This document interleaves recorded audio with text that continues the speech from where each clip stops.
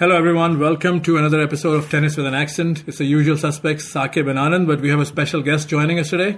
And to many fans like myself, Nick Lester is the voice of tennis. I've been listening to him on the Tennis Channel and many other feeds for quite some time. Thanks, Nick, for taking time out of your busy schedule joining us. Pleasure, guys. Absolute pleasure.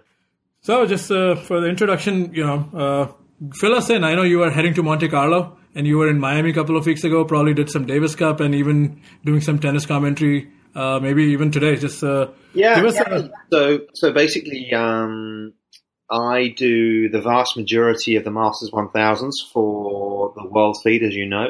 And then around that, I tend to do some of the 250s. They're largely commentated on from London. Davis Cup can vary. The last few years has been on site. Last week I was in London doing Serbia, Spain.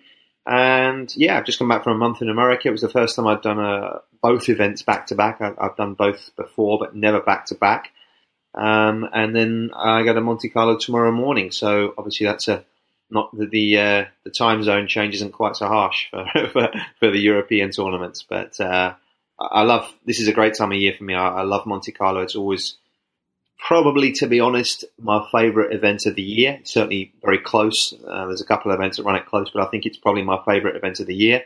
And yeah, just been sort of the last couple of days busy sort of preparing for that trip and getting ready for what should be a good tournament, I hope. That sounds pretty crazy. So, and I'm sure it's a lot of fun. What do you do to prepare for a tournament? A couple of days. It's interesting you say that because last night I spent a couple of hours just making some sort of brief notes. Obviously, we're very fortunate that I get to see the players week in, week out, pretty much. So, in terms of their sort of records, current records, that's not too much in the way of research for me. But it's more, to be honest, I think now, certainly these days, it's more event-specific research that I tend to do. So I go back. Everyone knows Rafa's won, obviously, 9 Monte Carlos, but perhaps people don't necessarily know Stan's record there or, whoever it may be. So certainly last night I spent a couple of hours breaking down each player's record specifically in Monte Carlo and also looking at sort of ahead a little bit. So looking at how players did throughout the clay court season last year. Specifically Rome, Madrid, Monte Carlo, that hat-trick of events, obviously being 3 Masters 1000s. I'm looking at what points players have got to defend, how they did last year. Is there any correlation with kind of playing one week? If they played well one week, is there another? So, yeah, lots of, clearly for us, the rankings are fairly important. When we're commentating, we're always kind of often talking about the rankings, where players are sitting, how that could affect a win here or there, how that could affect their ranking. Players may not think about that quite so much, but we certainly do. So, there's a lot of that goes on, a lot of kind of looking at the live rankings and how things stand. But purely from a research point of view, I'm in a fortunate position that because I'm seeing them every week, I tend to know what they're doing and what they've been. But as I say, it's more getting, I think, an overview of the specific time of year, how they've played at that time of year before, and kind of looking at backing up their results perhaps from previous years. We ask this to everyone, whoever has been a guest here. Myself and Anand, we call ourselves the Boris Becker generation. While growing up in India, we fell in love with the game, and Becker won in '85, and then the Steffi Graf era started. What's your connection? How did it start with you as far as tennis goes? Well, my first kind of, not inspiration, but my first guy that I used to love to watch was Mats Wilander. He was, I was born in 1977, so when I kind of grew up, I started playing tennis pretty early. I kind of played tennis sort of 7, 8, 9, short tennis back in the UK. And I remember being taken to Wimbledon by my parents and I followed Mats Wilander very closely. And then obviously as I got a little bit older, he kind of he retired. So there were other players that I certainly took to. I was always a big fan of the guys that played well on clay for whatever reason. I mean, I don't know why that was. I just always enjoyed their graft, I guess enjoyed their discipline that was required to play on clay and the physicality of it that certainly, you had to work hard in order to keep that going. So I think probably someone like a Carlos Moya was, again, following on from Wilander, someone I followed very closely. I'm not sure I call him a hero, but certainly someone that I felt like I had an affinity with in terms of just enjoyed watching him play and the way he went about his business. And I liked Juan Carlos Ferrero a lot as well. That the Spanish generation were certainly as competitors, I think some of the best, and also came across as being some of the modest as well. So I enjoyed watching those guys play. And I know you had a tennis career as well. How was that segue into broadcasting? Was that planned, or that's something that's accidental? That's a very long story, really, because I'll be the first to say I had a very minor tennis career. I wasn't a particularly great player. I had a few ATP points. I worked pretty hard, but a few years ago, when I look back on it now, I certainly would have done a lot of things very differently. But you can't turn back the clock. And when I stopped playing professionally, I played professionally for a couple of years. When I stopped playing, probably 1999, 2000. I gained my coaching qualifications, so I gained all my coaching badges. And then I did a little bit of coaching, but I wasn't really enjoying it particularly. I kind of didn't love coaching. So I actually, there was a very small radio station very near where I lived, and I got in touch with them and made some contacts there. And they had a sports show on a Saturday that I ended up working on just part-time, it was just once a week. And I really enjoyed kind of learning the broadcasting route. I did a fair bit of football, I did a fair bit of rugby, different sports. And it was really just kind of me getting comfortable behind a microphone. And then my first tennis break came at Radio Wimbledon, which is probably about 2003, 2002. I did a week's work for Radio Wimbledon. And things, very slowly but surely started to snowball from there. It's been a very long process. It's taken many years, but I've certainly done a number of different aspects of broadcasting, which has definitely helped me along the way. So over the years, so you mentioned Mats Wilander got you really interested in the sport, but as a professional commentator, do you have any role models, any people you looked up to? We kind of get asked that all the time. And I'll be absolutely honest with you. My answer to that is no, really, because I'm such a big fan of the sport, that I just, so many of the guys clearly, we all see how, for the most part, how much hard work goes into being an elite tennis player, how tough it is. I've seen the futures level, the challenger level, and we all know how difficult it is to break through those levels. So I think the respect that we all have for the guys that are playing on the tour is so high that I don't really think, I certainly couldn't hand on heart say I have a preferred player. Clearly there are players that generate more interest and whip up the crowd in a way that makes our job that much easier. Thinking of Federer, of course, who wherever you go in the world, doesn't matter where you are, Shanghai, Cincinnati, doesn't matter. It's an incredible atmosphere when he comes onto court. So, I think it makes it that much easier to engage as a commentator when you have those guys playing, clearly.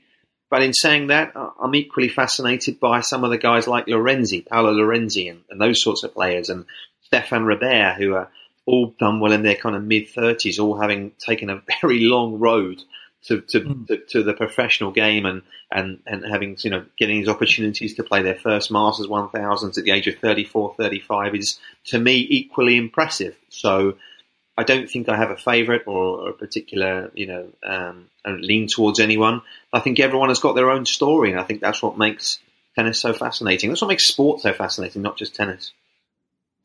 How about in the booth? I'm sure you've shared the booth with the likes of Johnny Mack and Boris Becker, and then you probably, you're growing up, had listened to the likes of John Barrett. So any inspirations in the booth, how people go about their business? Because your style is pretty unique itself. Yeah, I don't know. Again, honestly, I'm not really sure that I ever copied anybody. I mean, I kind of learnt this on the job. I learnt it. No one taught me anything. I was never taught how to do this job. Clearly, I watched a lot of tennis as a youngster and probably without knowing took a fair bit in terms of people's styles and whatnot. But I don't think really there's ever someone that I modeled myself on in particular. I very much go by the philosophy that we are certainly as commentators not the show. It's very much about the players, and my job as a commentator is to try and bring something else that the viewer can't see, which is critical, and also to not spoil it for the viewers. I think there are a lot of commentators and broadcasters out there who do frustrate an audience by perhaps just talking too much. It's not, I've always gone by the philosophy a little bit of less is more when it comes to tennis broadcasting. I think that's what generally the audience wants. They want quality, not necessarily quantity. And I do think some people struggle with that because they're so desperate to say something. It's almost like they're really trying to justify their job. And, if you guys have listened to us over the years, you'll know that we can go 2, 3, 4 points without saying something. If nothing needs to be said or whatever it may be, we'll let it breathe. And I think that I generally sense that the viewer appreciates that. I don't think the viewer, again, took from feedback that we certainly have and trying to understand what the audience want. They don't always want people talking all the time. They want added value brought by a commentator, but they don't want intrusion, if you like, from a broadcaster. And that's what we try to bring, I think, certainly myself and Robbie Koenig, who obviously I work alongside a fair bit. We try to add something to the pictures. Someone once said to me, a very famous broadcaster once said to me, your job as a television commentator is to tell the viewer what the pictures don't. And I always try and go by that philosophy as much as I can. That's very interesting because we growing up in the 80s, that's kind of the tennis we were exposed to and the commentary we were exposed to is very pointed and remarks that added value to what we were seeing. Sure. But I wanted to ask, is it a cultural thing? I mean, is it if I can use the term, Americanization of commentary that you see a lot more chattiness? I think it probably is.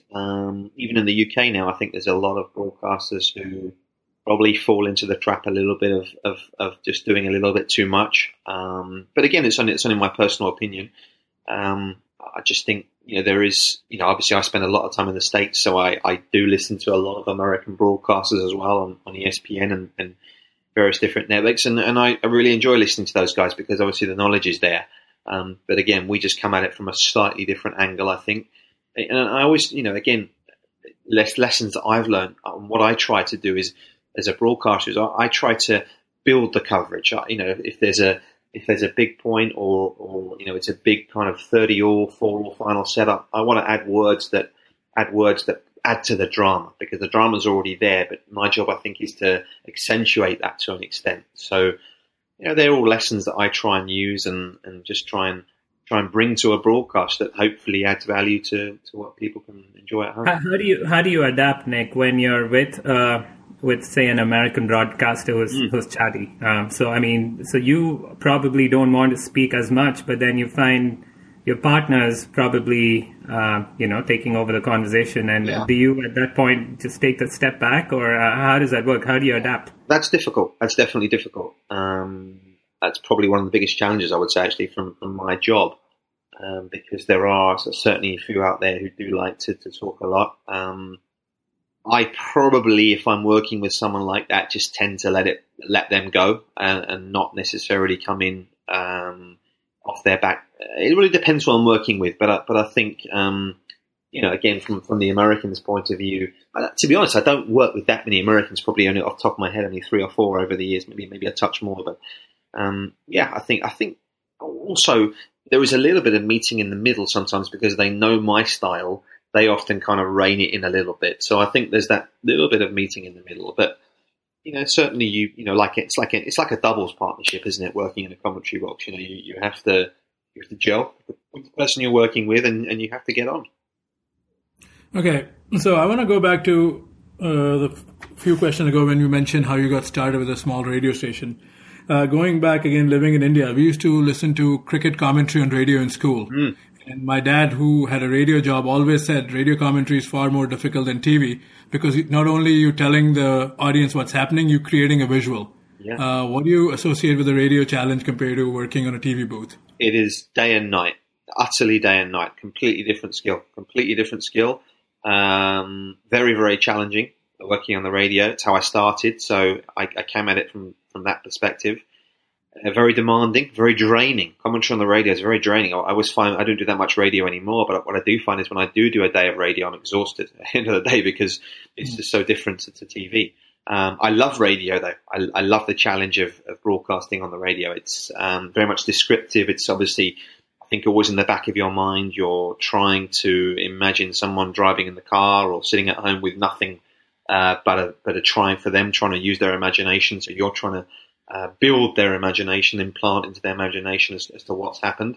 But I love radio. I really do. I don't do as much of it these days.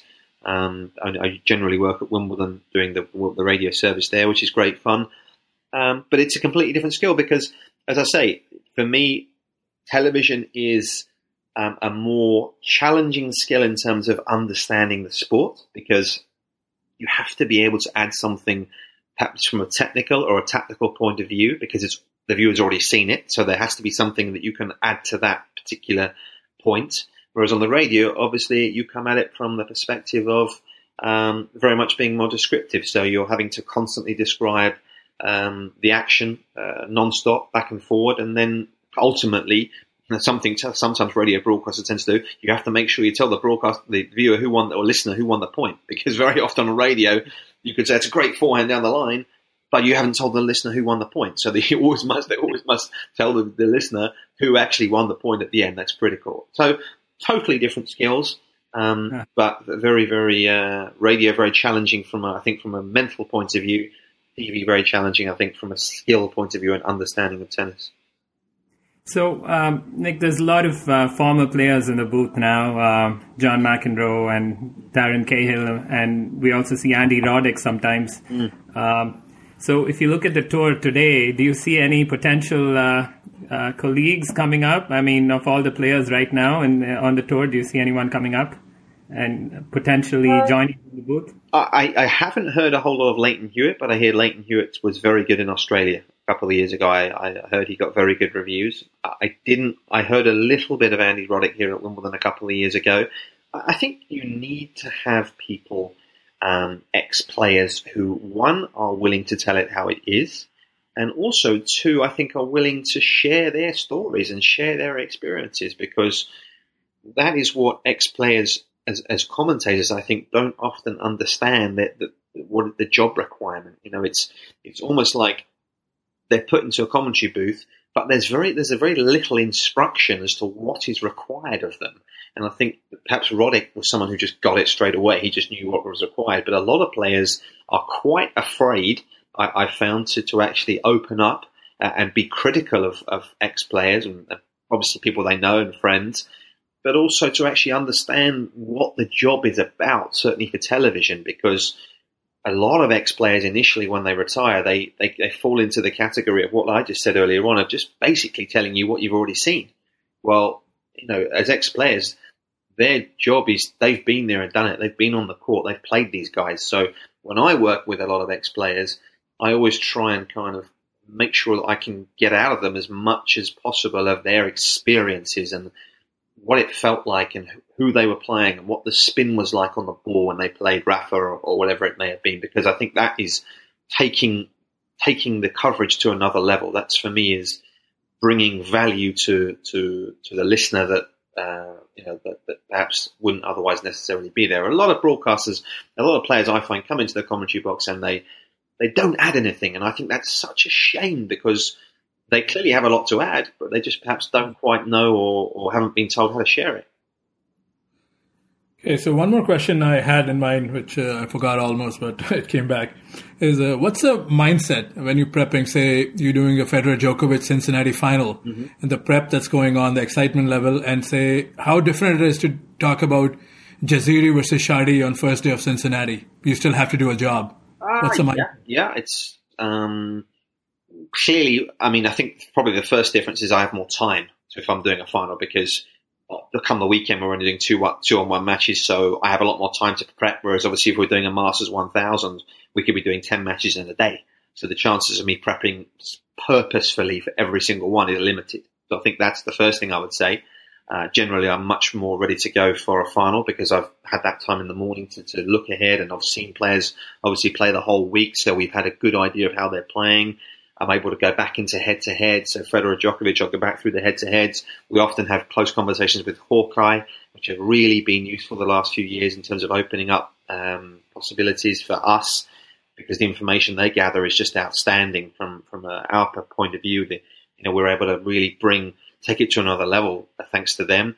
But, if we've got Jaziri and Shadi, and I haven't necessarily, been able to prep the match because maybe I don't know I'm doing that because we're going to the third court or whatever, because sometimes we just go to court 3 for an hour, then we'll often do it on the job. Again, it comes back to a little bit what I was saying earlier on. I know what the guys have done last week. I know what they've done the last year because my job is to keep on top of things. So I'm always aware of what the player's been doing and generally aware of the player's strengths and weaknesses before I come onto the court. And then some of it maybe will be done in mid-match. I tend to use a website now called Tennis Abstract. Jeff Sackman runs that website, and most of the commentators that I work with now use that website because it's so thorough in terms of its numbers and statistics and records. It's very, very useful for us, and it's easy to use. So, yeah, that's kind of the differences, really. So it's not that you're carrying with you a book of statistics and another book of jokes and a book of quotes. No, definitely not. I mean, no, not at all. But again, some of it will also be done on site. If I'm at a tournament, and generally I am at a Masters, I'm able to talk to coaches, which I think is really, really useful because, again, I think that's something that the viewer, we can bring to the viewer that they will never be able to bring because we have access to the coaches and the players that viewers obviously don't have. So again, I see my job as relaying that information with as much discretion as possible. Clearly, if coaches don't want things to be said, we won't say it. But if I can talk to a coach and get a feel for what they've been working on or the areas of the game they're developing, then that's hugely useful for me. Okay, so you just said, because a lot of times when you don't have to do the prep, because you were there the week before. Sure. And that's, and that's a discussion us fanboys always have. And I've had some of my friends argue with both sides of the coin. Look, I love John McEnroe. When I came to the States, I listened to John McEnroe every year when he was doing commentary for USA, for French Open. Sure. But after a while, every year at the French Open, I did not want to hear about the Lendl-McEnroe final. I knew it. So that's when Tennis Channel came and I got familiarized with the voices of Koenig, Lester, Goodall. I started learning more about what Karlovic is doing. Sure. Or what Justin Gimelstob is doing. He's a journeyman, but what he has to do. And I understand the star value the McEnroes and Becker bring to it. But do you think there's a fine line when you cater to a casual fan or a hardcore fan? I personally, when I'm broadcasting, I'm always catering for the hardcore fan. That's the way I am. Because my attitude is, if I'm catering for the hardcore fan, then they're pleased.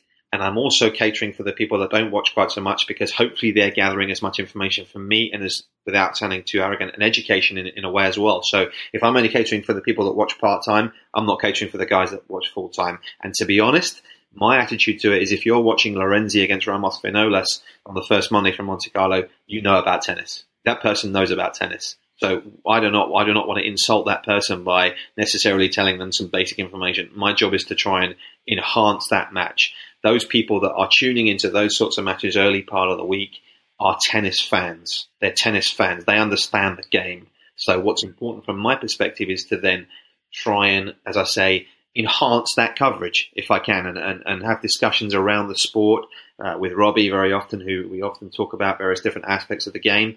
So, I'm always catering for the hardcore fan. I mean, I don't want to cross the line, but do the networks have guidelines telling a McEnroe or a Nick Lester what they should be talking if they know what the demographic of the audience is? Yeah. Or it's pretty much free-flowing, you in the booth, run the show? Yeah, it really depends on the executive producer. I mean, I've never worked for ESPN. I've worked for ESPN DirecTV, but never ESPN main network, so I don't know what their remit is. I've never really had that. I get the occasional bits and bobs from people in my industry, but to be honest, at this stage now, it's largely free reign. They kind of just let us. They know that they hopefully know that we know what we're talking about and try to do the best job we can. So they let us get on with it.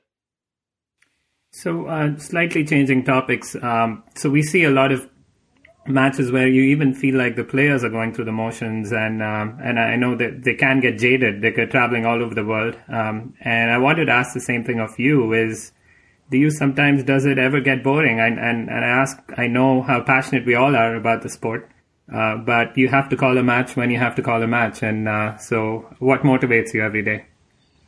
I have a huge love of the game. That's what motivates me. I love being on site at events. I love being in stadiums. I love the energy that tennis matches bring to a court. But of course there are matches that are disappointing, that are poor.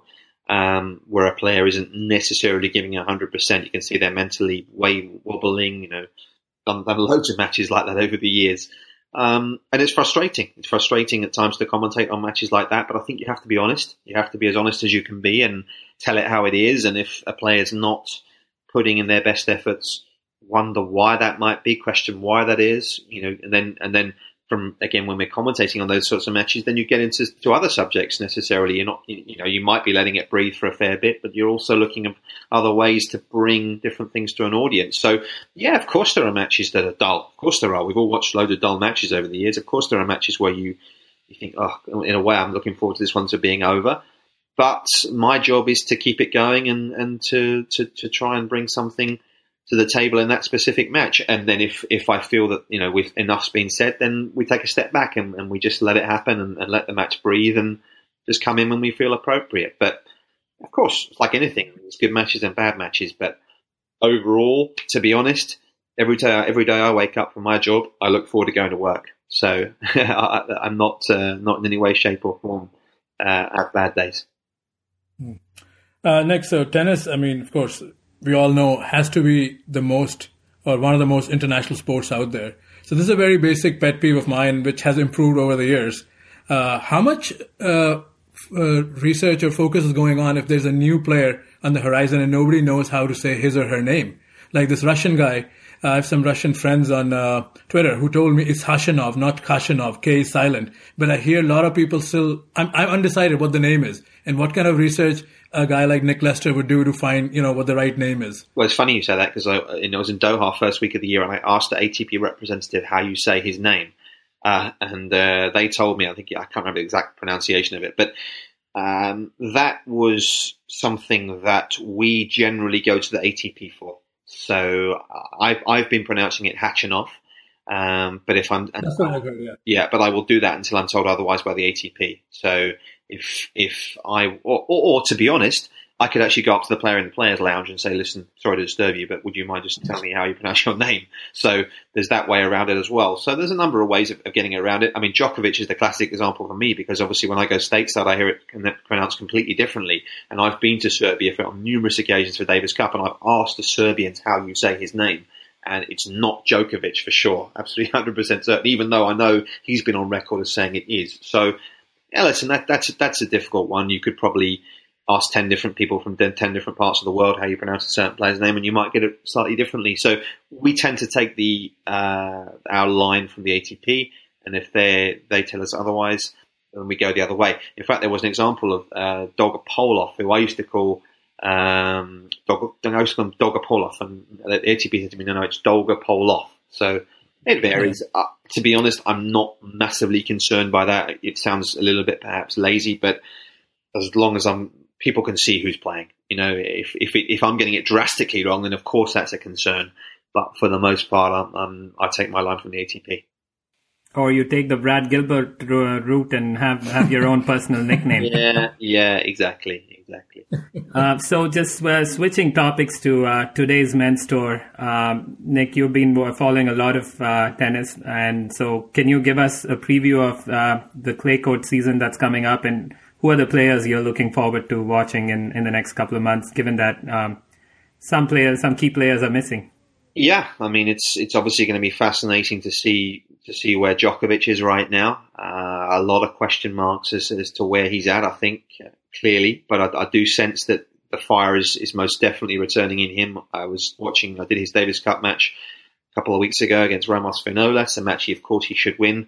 I thought he played well. He definitely looked sharp. I think he's got that look about him again. I think so. I'm not sure when he's going to be back playing his best tennis, but I do sense by the French that he is going to be very much back to his best. I think it might take a little while, for Djokovic not to get that level of play back to the very best where he was a year or so ago. So I'm not necessarily expecting him to win this week in Monte Carlo, but I am expecting him to play well. Nadal clearly comes in with some good momentum. You only have to look at his results this year to know that he's playing well. And we don't need any, obviously don't need to saying that the clay court season is so So good for him over the years. Once he smells the clay, he's feeling good again, and he's coming in with confidence, which I think is a real bonus for him. And obviously Murray is in a new situation. World number one, he's got the target on his back at the moment. So how much of that is in his mind will be fascinating to see, because clearly at the start of the year, the first couple of months haven't gone the way he wanted to. So there's definitely a couple of question marks ahead of those top two. So I think Rafa comes in to the clay court season of obviously excluding Federer because of his problems. I think he comes in feeling the best about his game, no doubt about that. Interesting. And what about the younger players on the tour? So Dominic Thiem and Jack Sock and the others. Do you see? I have a theory that these players are playing way too much tennis and they're probably getting burned out a bit. Especially now, I'm starting to see that with Jack Sock. Would you agree with that view? Yeah, I think it's tough initially when you have success to manage your schedule, because when you do break through, when you do become a top 15, top 20 player, you're playing well, obviously, you're winning a lot of matches, you want to keep playing, and generally you have your schedule set for the year, so it's hard to change that.